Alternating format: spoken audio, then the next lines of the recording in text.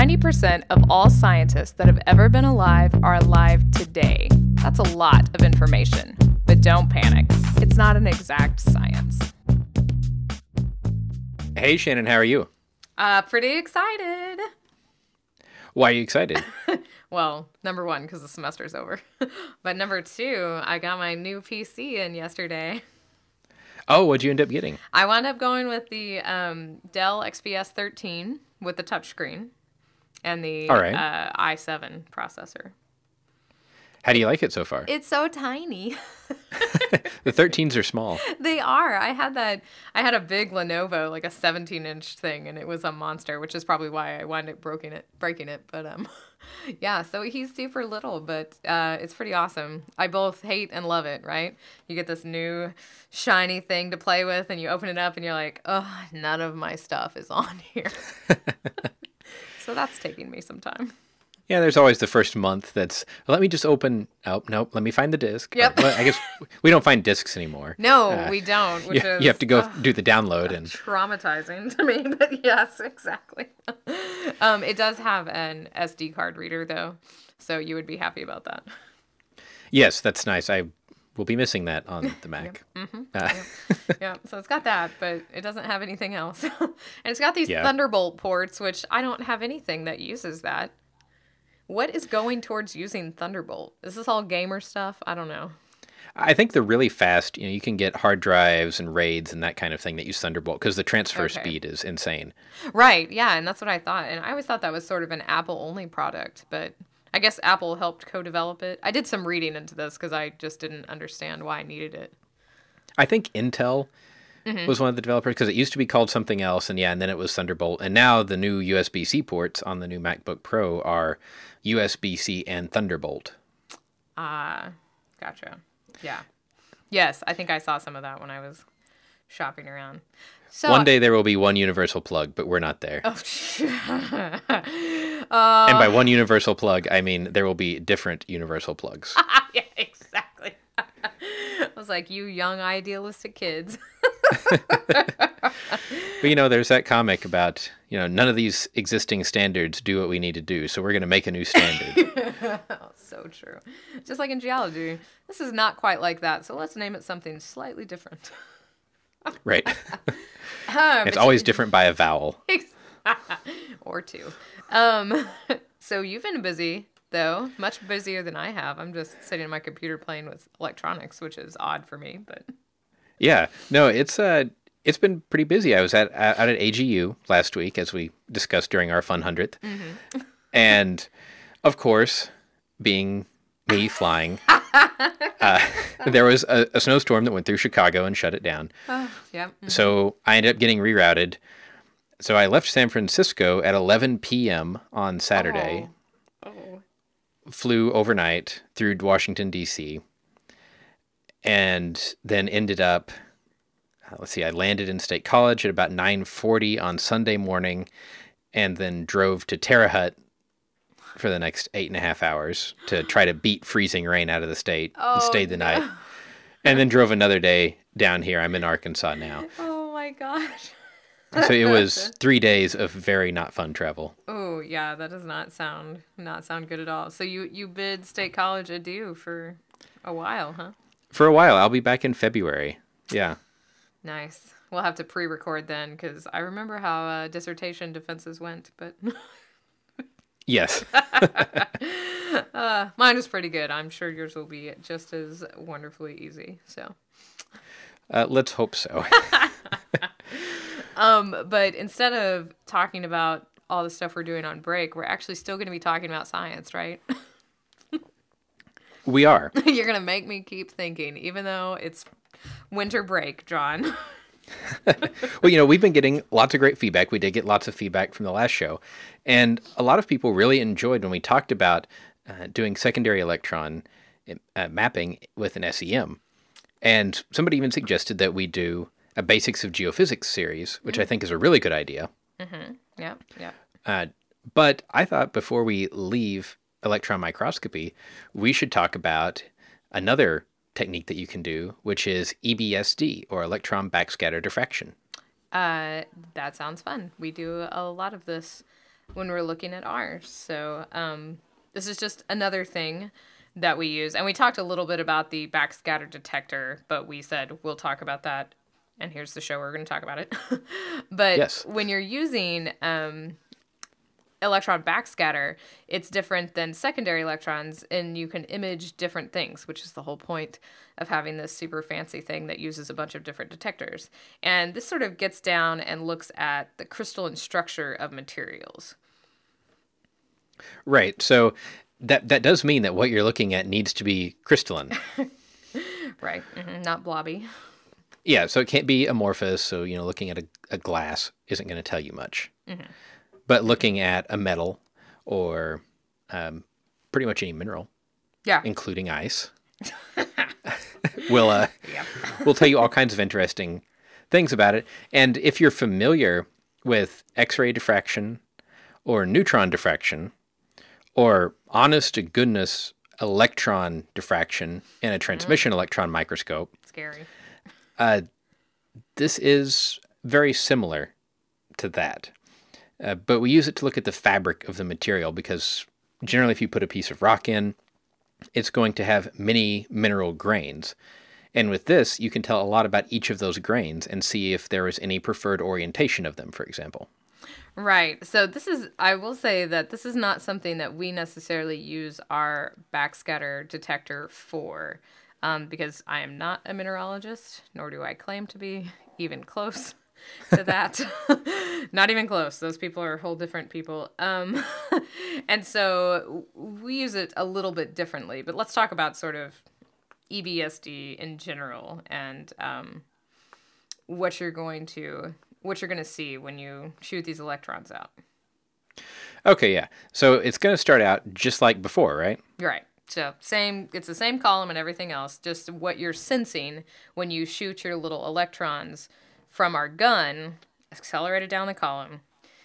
Same thing happens as before, but when it interacts with our little crystals in our sample, that's what stuff gets different. Right. So one of the things that we said happens was backscattering, where the electron goes into the sample, hits a heavy thing, which in the atomic world will be a nucleus, Right. and bounces back. Right. And these can bounce out at any angle. And it's probably not worth going into whether this is, are we going to consider this elastic or inelastic or any of that. But Yes. it goes in and it hits something heavy, and it could be coming in at several different incidence angles, I'm going to say. Right. And it can bounce out at any angle. So it could go anywhere. And that's not very useful because our detector does not go all the way around the chamber, right? Right, exactly. It's just this little inch-long kind of curvy thing that Right. hangs out up there. But some of these electrons will exit at what's called the Bragg angle or a Bragg angle, depending on what the crystal structure is. And that's something that should sound familiar if you've done any kind of diffraction, X-ray, neutron, optical, anything like that before, right? Right, and so, man, I haven't talked about Bragg angles in quite some time. That's for sure. But so this is going to be different for different things, right? Yeah, so you can think of it as, imagine a crystal is made up of these planes of the structure, right? Crystal faces, maybe. Lattice planes, something. We're not mineralogists. No, we're not. I do know. Okay, so imagine those. If you've even taken regular chemistry, nothing to do with rocks at all, those little ball and stick models that you get to build out of, straws, or you can do this with your kids with marshmallows and toothpicks. Right. We have really fancy ones that cost a lot of money that sit around in our mineralogy lab too. And so this is what we're talking about. You've got these atoms and they're held together by these bonds. And so when we talk about different types of rocks, these form what we say is a crystal lattice, right? Because they're this very orderly construction of a very specific chemical set, right? Right. I mean, that's part of what it means to be a mineral, is you have Exactly. a regular crystal assemblage. Yes. So Yes, it is. imagine, okay, you make, let's take ice, for example, since that is my favorite mineral. And Which you have to have this Peltier cooling stage to keep ice in your SEM, which is really expensive, Right. but go ahead.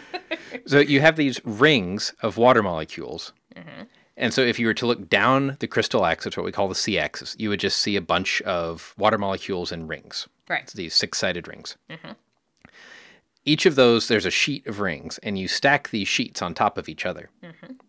The spacing between those sheets is indicative of the composition of those layers. It's going to change based on all kinds of, what kind of bonds are happening between the different molecules. In this case, it's just water, so it's pretty simple. Right. Yeah, exactly. But there are some mineral formulas that are half a page long, really, so... Yeah, and there's some things like clays where, now you've got a calcium ion substituted in here instead of potassium or something, so that's going to make the layer a little thicker. Right. All kinds of stuff. Yep. But the spacing between these, imagine now that you have, you could think of it as a wave. It's wave-particle duality, right? Yep. Coming in, and it hits the nucleus of one layer and bounces off. And let's say it comes down and it hits the nucleus of something in the layer below that and bounces off. Right. If they're both coming in at the same angle and they're both going to bounce out at the same angle, given the frequency of that wave coming in at a certain angle or angles, those waves that bounced from the top and the layer below it are going to constructively interfere. Right. And so you get a large signal out. And at every other angle, they're destructively interfering to some degree at some point to the point of total extinction. Exactly. So if you were to make a plot of intensity of reflected wave versus angle, you would see a peak. And then you can compare that peak to other stuff and figure out what it is. Right, so which is a super simplification. And you can calculate what that spacing is. We call it the D spacing. And so we generally are talking about spacing in angstroms here. Yeah, tiny, tiny, tiny. Right. And for different minerals, we know very well what that spacing looks like. Right. And of course, with more complicated structures that have inner layers and all kinds of stuff, it's not a single peak for each mineral. Each mineral has what we call a diffraction pattern. And we have a big database of these. Right. And so once you do that, you can start to figure out what's actually in your sample. Because actually figuring out what phase things are in is a lot more complicated in rocks than you would think. It really is. You go to a material science lab, and they're trying to make a thin film of something. So they know what's in it because they made it. Right. When you're putting something random into the machine, it is not like CSI. Yeah.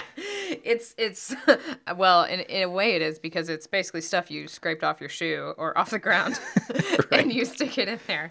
And I mean, you can have a good idea about what stuff, but you also don't know what those little microscopic things filling the cracks are. We get really weird minerals that fill these tiny cracks, and that's not something that you can just look in an optical microscope and figure out. And you don't get it from secondary electrons, like we talked about on our last SEM show, at all either. And so when you start to use these backscattered electrons, how we use them is we don't actually sort of create these maps. We have a separate detector that we use to do this, but we look at backscattered electron imaging a lot to make another image. And we look at that next to the secondary electron image because, as we talked about before, that's really good for topography. But then these backscattered electron images are good for composition. Not saying this is this, but there's different composition. And so we actually have software that combines those two images and makes a really comprehensive image of the thin section we're looking at. Because a lot of times, if you remember, or if you haven't listened to it yet, we look at these rocks in thin sections. So they're a 20 micron slice of rock glued to a piece of glass and then highly polished. So there's not a lot of topography. Right. At all. I mean, which is the goal. Right. Yes, exactly. Just what we code it with.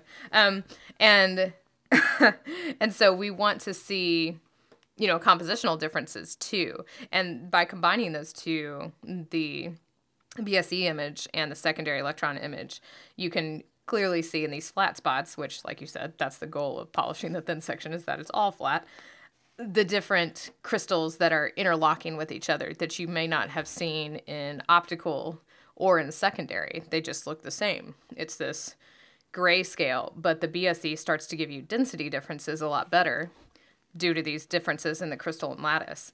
and you can start to see interaction of similar looking minerals a lot better. So that's kind of how we use our SEM.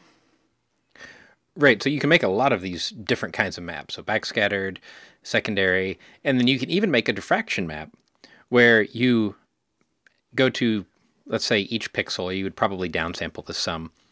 The microscope would collect one of these diffraction patterns, determine what the orientation of the crystal axis is, and then you color the map by the orientation of the crystal axis. And what's cool about that is if you see a bunch of different colors everywhere randomly, you know that it doesn't really have any structure. It's just a bunch of things that crystallized in whatever orientation. Right. There are mineralogists screaming at their radio right now. And if you see consistent coloring or a pattern, you know that, for example, it's been sheared. And so all of these crystal axes have become aligned. So that's a rock type that we don't look at a lot. Well, I never look at all, really, is metamorphic rocks. And so this is somewhere where this would happen, right? And you have a recrystallization of these rocks when you apply heat and pressure to them. And then you start to shear them through whatever weird tectonic process they're undergoing. And so then you're going to create... the crystal lattices are going to be all aligned in a certain direction. And you can tell all kinds of stuff about it then. Right, so imagine, olivines in the mantle that are under extreme heat and pressure, gaining what we would call an LPO, lattice preferred orientation. Ooh, look at you, geologist. Yeah, and I know that they make these pole figures that are hemisphere projections of all these crystal orientations. These are painful. They're very much like stereo nets, if you are familiar with those, and they take a long time to get used to. Yes, they do. And I think we need to have an entire stereo projection show because they're really great once you understand them. Yeah, it's a big deal for PMAG too because we use them in a slightly different method too. So yes, we should have that show, but we'll have to learn how to understand them first before we talk about it. Oh, the math is great. If you like if you like math that's elegant, it's a great way to look at it. But the graphics are pretty easy too. It's a circle with some dots on it. So right. But what's really cool about that actually leads into really well. When you get a diffraction image from an EBSD detector, which we'll talk about in just a second, you get all of these like highway or line looking things. And what that actually is, they're called Kikuchi bands. Bless you. Yeah, and these are projections of the crystal planes onto that 2D detector. See, and these are crazy looking. And so you get all kinds of things. If you see symmetry, you see mirroring, you can look at it, and if you're experienced, you can say, oh, that's monoclinic, just by the symmetry that you see in these bands on the image. This is nothing like what we do. So I don't... Yeah, I looked up these Kikuchi bands. Because, I've seen them before, but the Wikipedia page on them has some pretty gnarly looking pictures of silica and stuff. So, yeah. Yeah, so think about if you've got something that has multiple planes inside it, some kind of hollow tube that you could see through, and there are pieces of paper inside at different angles. Those would be planes of the crystal lattice, let's say. Right. And if you look at it from the side, you would see lines in different orientations, right? Yep, exactly. Those are the projection of the crystal planes in 2D. So if you were to take a picture of that, that would be very similar to an EBSD image. That's pretty cool. That also means that you're taking something that is oriented in 3-space with a 3-space plane orientation and mapping it all into 2D. So mushing it down. Yeah. And to make it more complicated, the setup for these inside the SEM, when you do this, you have the sample at a really high angle to the pole piece. So like your stage has rotated. So the stage is sitting 70 degrees from horizontal when you do this, which is terrifying. Oh, yes, because your stage can also rotate and hit your detectors, which is, yes. Yes. Really scary. So the stage is rotated 70 degrees from horizontal. The electron beam comes down, hits the sample, and then bounces out. The backscattered electrons bounce out roughly to the direct right of the sample. So the detector is normally at a 90-degree angle to the pole piece. This geometry just makes placing the detector and the pole piece in the sample for roughly what you expect these diffraction angles to be work. Right. Because it's not... A lot of SEMs don't have little cameras inside it like ours does either, so I can't imagine trying to get this correct Yes, without having that. The one I ran had a camera inside as well, which Okay. was incredibly nice. Okay, yeah. Because just talking about having to do this scares the bejeebus out of me. Right. Because the stage is pretty big, and yeah. Yeah. And so these come out, and the detector, it's similar to the secondary electron detector, sort of. Sort of. We're not trying to... You remember the secondary electron detector, the Everhart Thornley detector, had this potential on it that would kind of suck in the secondary electrons, right? Right. We wanted to pull them and accelerate them towards the detector because we needed to collect as many as we could. Yeah, and Here, they're really we weak. don't want to do that. Correct, because these are not really weak. Well, that and we don't want to change their orientation, Right. the angle that they're coming out of. Right, because that's the whole point. Right. So what we end up doing is we have a phosphor screen. You could think of this kind of like, if you remember the big cathode ray tube TVs, if you remember further back, like the Apple IIes that just had the green screens. Think of a miniature version of that screen, and every time an electron hits it, it produces a little flash of light on the phosphor. That is how those screens worked in Right. reality. There was an electron gun pointing at your face, hitting the phosphor and writing characters on it. Scary. Yeah, so this works like that. And then there's a CCD camera behind it that just does a time exposure. So you're... And it captures all of these little flashes of light and adds them to the photo. See, we have never done this with our SEM. Oh, you should. It's really cool. Yeah, we really should. I'm kind of sad. I was kind of sad reading these notes before the show. I was like, this is not what we use it for. So that's kind of cool. Of course, we also have another detector that just plugs in, and you just say, "What's this thing made of?" And that's pretty easy too. So That's your CSI detector. basically, yeah. So the one really nice thing about producing these EBSD maps is EBSD is pretty quick. So the Yes. camera is going to be scanning at something like 1.6 kilohertz or so on a lot of machines. And you do have to raster over the sample. You know, you have your little Yeah. narrow beam and you have to move it around. But it's all software, right? Yeah, exactly. So you vacuum your chamber down, you draw a region of interest, and you say produce an EBSD map Yep. using these settings, and you go home. Yep. Or go get a coffee, because it doesn't really take that long for the things we use it for, and then it'll be done by the time you come back. Yeah. Now, the disadvantage is the beam is sitting on a given spot. Well, when you're producing a secondary image, the beam is scanning very fast. It's kind of like a TV, right? Because you can move the sample and watch the image update. Yep. So the beam's only on a given spot on the rock for a tiny fraction of a second. Right. Here, the beam is sitting on 1 pixel for a little bit of time. Which- So you get charging issues, Yes. for one thing. So you need to do environmental because coding and doing EBSD, it decreases the EBSD effectiveness a lot if you code. Yes. Yeah, that's true. We still use coded samples, but we also, like I said, we also have a special detector or a special gun that we use to do this. So that's nice because we don't have to worry about that. Right. And for producing these crystal orientation maps, the big thing is you're going to hit some of the atoms in your coding. Yes. Yeah. So that causes a problem. It can be done, but they recommend you do an environmental SEM. The other thing is you actually damage the sample. Yeah, I was just burning is a problem. Yes. Yep. Which, I mean, you can damage the sample anyway. It's not in... You can do it however you're using the gun if you let it sit there for too long. But especially in this. Yeah.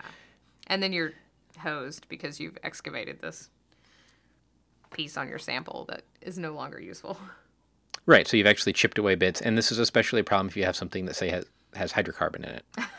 Yes, because now you also have fouled up the inside of your chamber, and it's going to take an undergrad a while to clean that.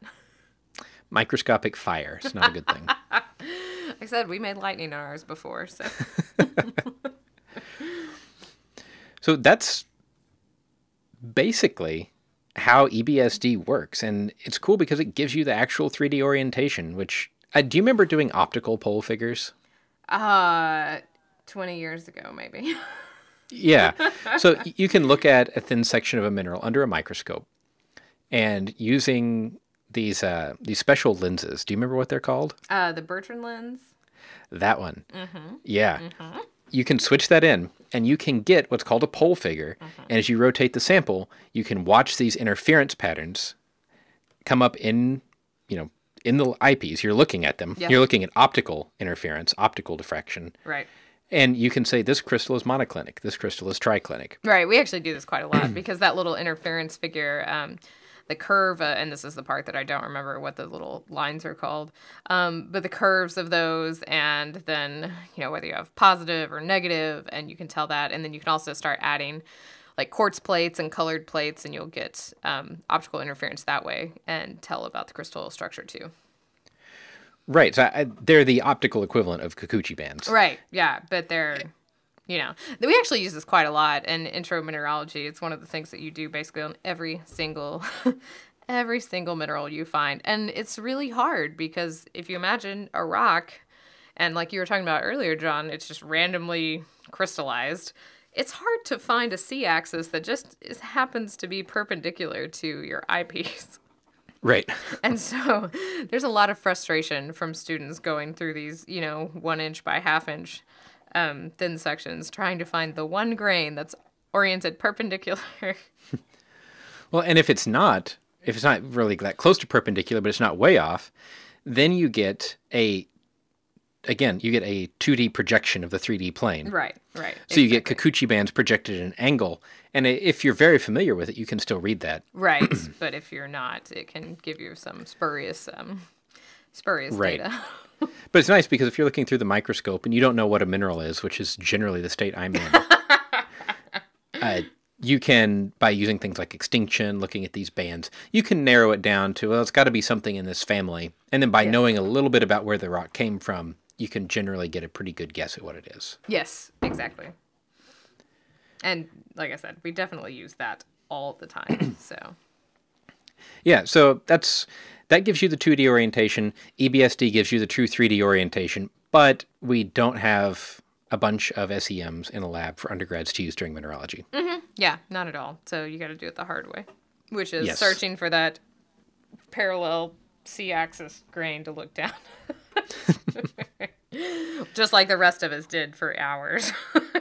Right. And I know for ice, they actually have setups where they take cross polars, rotate them in some, like a 1 degree increment or so, and then rotate the sample and take a bunch of pictures. And after taking hundreds of pictures, by mapping the intensity and knowing the orientation of the sample and the orientation of the cross polars in each, they can produce a C-axis map. Automatically. Yes. So those little they have machines that do this. Like you stick your thin section into it. You're not looking at anything. Right. And it does, and it takes all these pictures and does that for you, and then you just, hook it up to your computer and look at it. Those things blew my mind. I just found out about those a couple of weeks ago. Yes, I'm thinking that might be a fun winter project. To build one? Yeah. And here I was just going to organize my closet. There's those, and actually at AGU, I saw somebody had a setup. It was a CNC gantry, so a computer-controlled gantry with a really nice, some kind of Nikon SLR on it, and a macro lens. And you could put thin sections in this container under it, and say, scan all of these thin sections. It would go around overnight and take hundreds and hundreds of pictures. And you could see features. It was stitched the pictures together.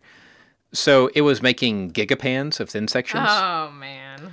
So you could see features that were a few microns on the thin sections. And you could put, 50 thin sections in this thing and let it rip. That's awesome.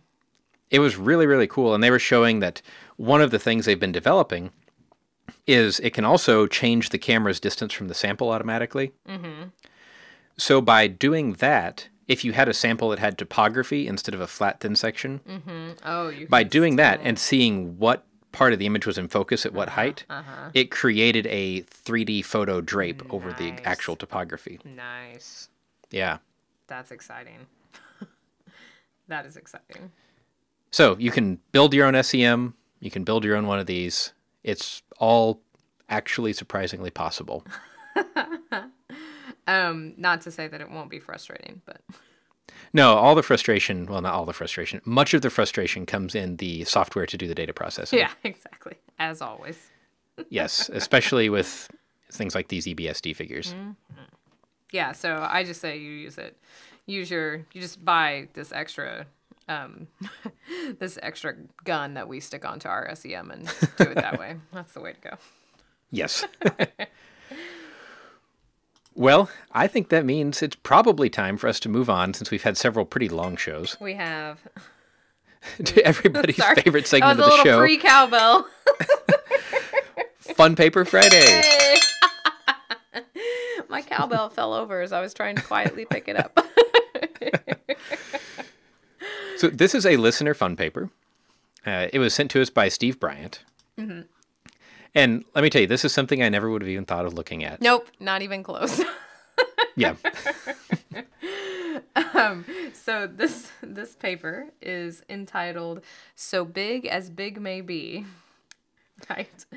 And tracking size and shape change in domestic livestock in London, AD 1220 to 1900, and it is by Thomas et al. Well, and Thomas Holmes, which I thought was nice, and Morse. You just wanted to say it because it's a British thing. Yes. So this paper actually looked at what affects the size of things like cattle, sheep, pigs, and chickens that we generally use as food, and did things like disease or selective breeding change their size as we continue to utilize these assets over, a 600-year period or so. Right, and so that's the main thing I took away from this. This is a huge time period, and they had over 8,000 measurements on these bones of these different foodstuffs, and that was a pretty impressive sample size. This is what I thought was really cool about this paper. That there's a database that is maintained. And this database, here's a bunch of measurements. And we don't know what we're going to do with them, but we need to put them all in one place. So here. It was all categorized. They said it had not been really mined that thoroughly. This was, since the early 1990s, the Museum of London Archaeology has systematically recorded zoo archaeological data in a single database. And they've got a citation for that. Mm-hmm. And this was hey, we have all of this data. Let's go make a query and see what comes out. Yes. And some kind of interesting stuff came out. Yeah, and that's the power of having all of this data easily accessible. Yeah, so way to go, Museum of London Archaeology, because, it's a staggering amount of data. Yeah, so they actually ended up getting 105 sites that were multi-period, which is really cool. Mm-hmm.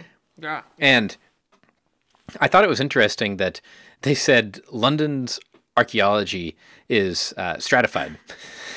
There's layers of trash from different eras. Oh, I thought that was pretty funny too, because they were worried about the samples, mixing together. Right. So they did some dating they used dating information where it was available. Otherwise, they had to do things like, it looks like maybe this many bones from this site were misclassified, and that's a small enough percentage, it's not going to hurt our analysis. Or it's a large enough percentage, we needed to worry about it, and we threw that site out. Right, exactly. And so they looked at a specific they broke up everything into different phases, right? Because, it's 1220 through 1900. So there were quite a few. And then they even have sub-phases in some of them. as well. Right. So there were some that were in like 1220 to 1300 and then 1230 to 1350. They always overlapped a little bit. Right. Right. But they did this around things that were important, like the Black Death. Right. I was really excited to see how things changed, both before and after that. Did that actually? Because it's not something I guess I would have thought of changing that the Black Death would have changed how people either bred livestock or or how it affected the livestock in general. Right, and it turns out it did, right? Mm-hmm. Yeah, it did. They talk about how, I thought this was cool too, they don't use goats at all. They just use sheep or some sheep-goat mixes, but they don't use goats because there were a bunch more sheep, basically, Right. was one of the reasons. And I guess there's a chance of getting those mixed up a little bit. And then there weren't a lot of pigs, but there were a lot of sheep and a lot of cattle and a lot of chickens. Tons of chickens. Yes. Yes.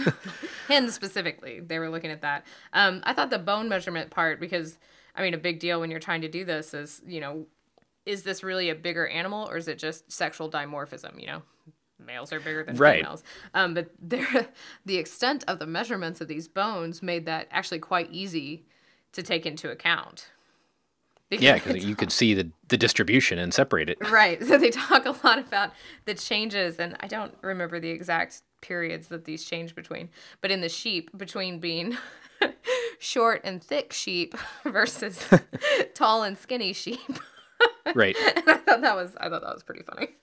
Yeah.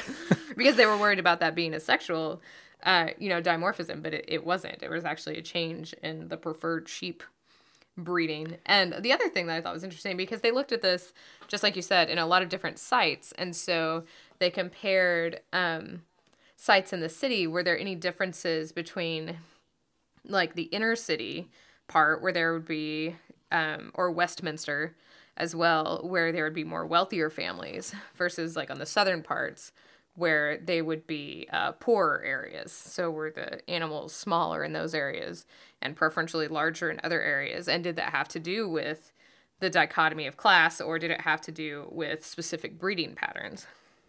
And it seemed to be kind of random. Yeah, to me. it did. There was a couple of sites that they mentioned that they said that they actually just thought that they didn't engage in the trade that much.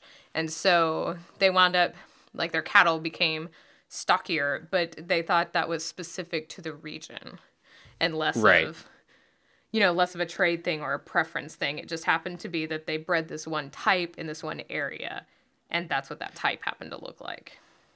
That you did see in later years that they said they could definitely see preferential breeding for animals.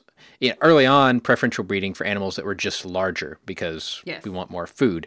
And then as our knowledge of how to do the breeding advanced, they said, well, we actually don't want just larger animals. We want animals that have better characteristics. Right. So then they became a little bit more clever about how they were doing it. Right. And it sort of started to change because you didn't see that just bigger. And because you didn't see any changes, they figured that they're breeding for something else. There was one other interesting part. That I thought it wasn't just, so they talk about the Black Plague at first, and I don't know if this was something they went into it thinking about, but I guess there was a really bad sheep disease that actually changed the size of most of the sheep and the proliferation of them, I'm assuming. And that was something I hadn't heard of or thought about. This is one of those studies that not only did it uncover some things that once you see them, you're like, oh, okay, that makes sense. But it's one of those studies that I don't know if I would have ever thought to even try. No. Yeah, not at all. The statistics are really interesting, especially if you're looking at it in sort of if you like, sociology type statistics. And yeah, just that. I wouldn't have thought about this one bit, but it is kind of interesting socioeconomically and just animal husbandry wise. Right. And the preprints of this are available, so you can click on the link in the show notes and get the PDF. The other thing that I thought was interesting is they did everything in a normed log distribution. I knew you were gonna get this. And so they did that because, there was a lot more sheep than anything else. And so they're trying to sort of smear that out, right? Well, they did that, and even up for the bone size, because the absolute bone size doesn't mean much. Right. And there's a lot of scatter in those measurements because, okay, you've got a slightly smaller sheep, you have a slightly larger sheep, but they're all part of the same sheep breeding size class. Right.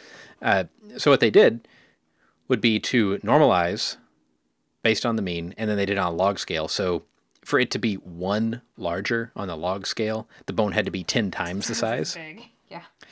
And that also meant that if the bone was within an order of magnitude of the mean, it was, well, they were all within an order of magnitude of the mean. We didn't change size by 10. But if the value is 0, that means it is the average bone. The perfect. If the value is above 0, it's larger, and if it's below 0, it's smaller. So that makes these histograms a lot easier to look at than looking at actual, so many centimeters. If you're looking at log above and below 0, it's a lot easier to think about. Yes. Yep. I actually quite appreciated that.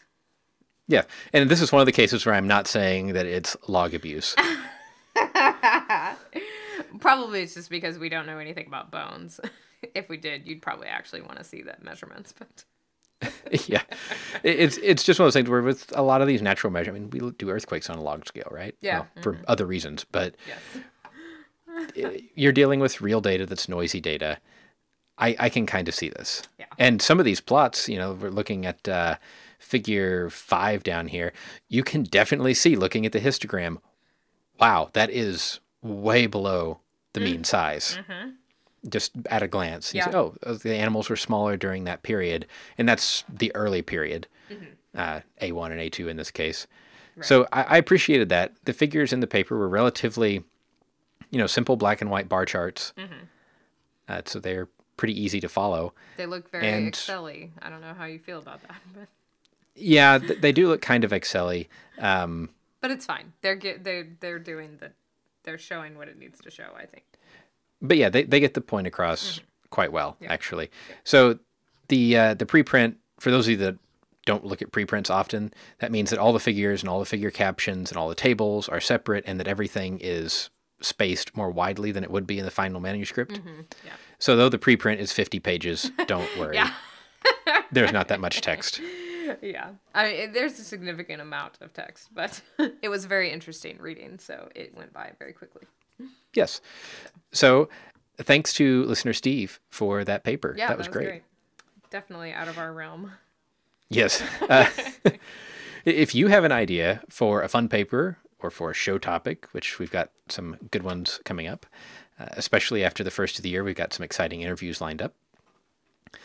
We would love to hear that from you. Shannon, how can they get a hold of us? Show at don'tpanicgeocast.com. If you just have a little blurb or a suggestion for us and you don't want to spend the energy opening your email, you can go to our Slack chat room. We're on the Software Underground channel in the Don't Panic area. Come in and talk to us there. On Twitter, John is at Geo_Lehman. I'm at Shannon Doolin, and together we are at Don't Panic Geo. And until next week, remember, don't panic. It's not an exact science.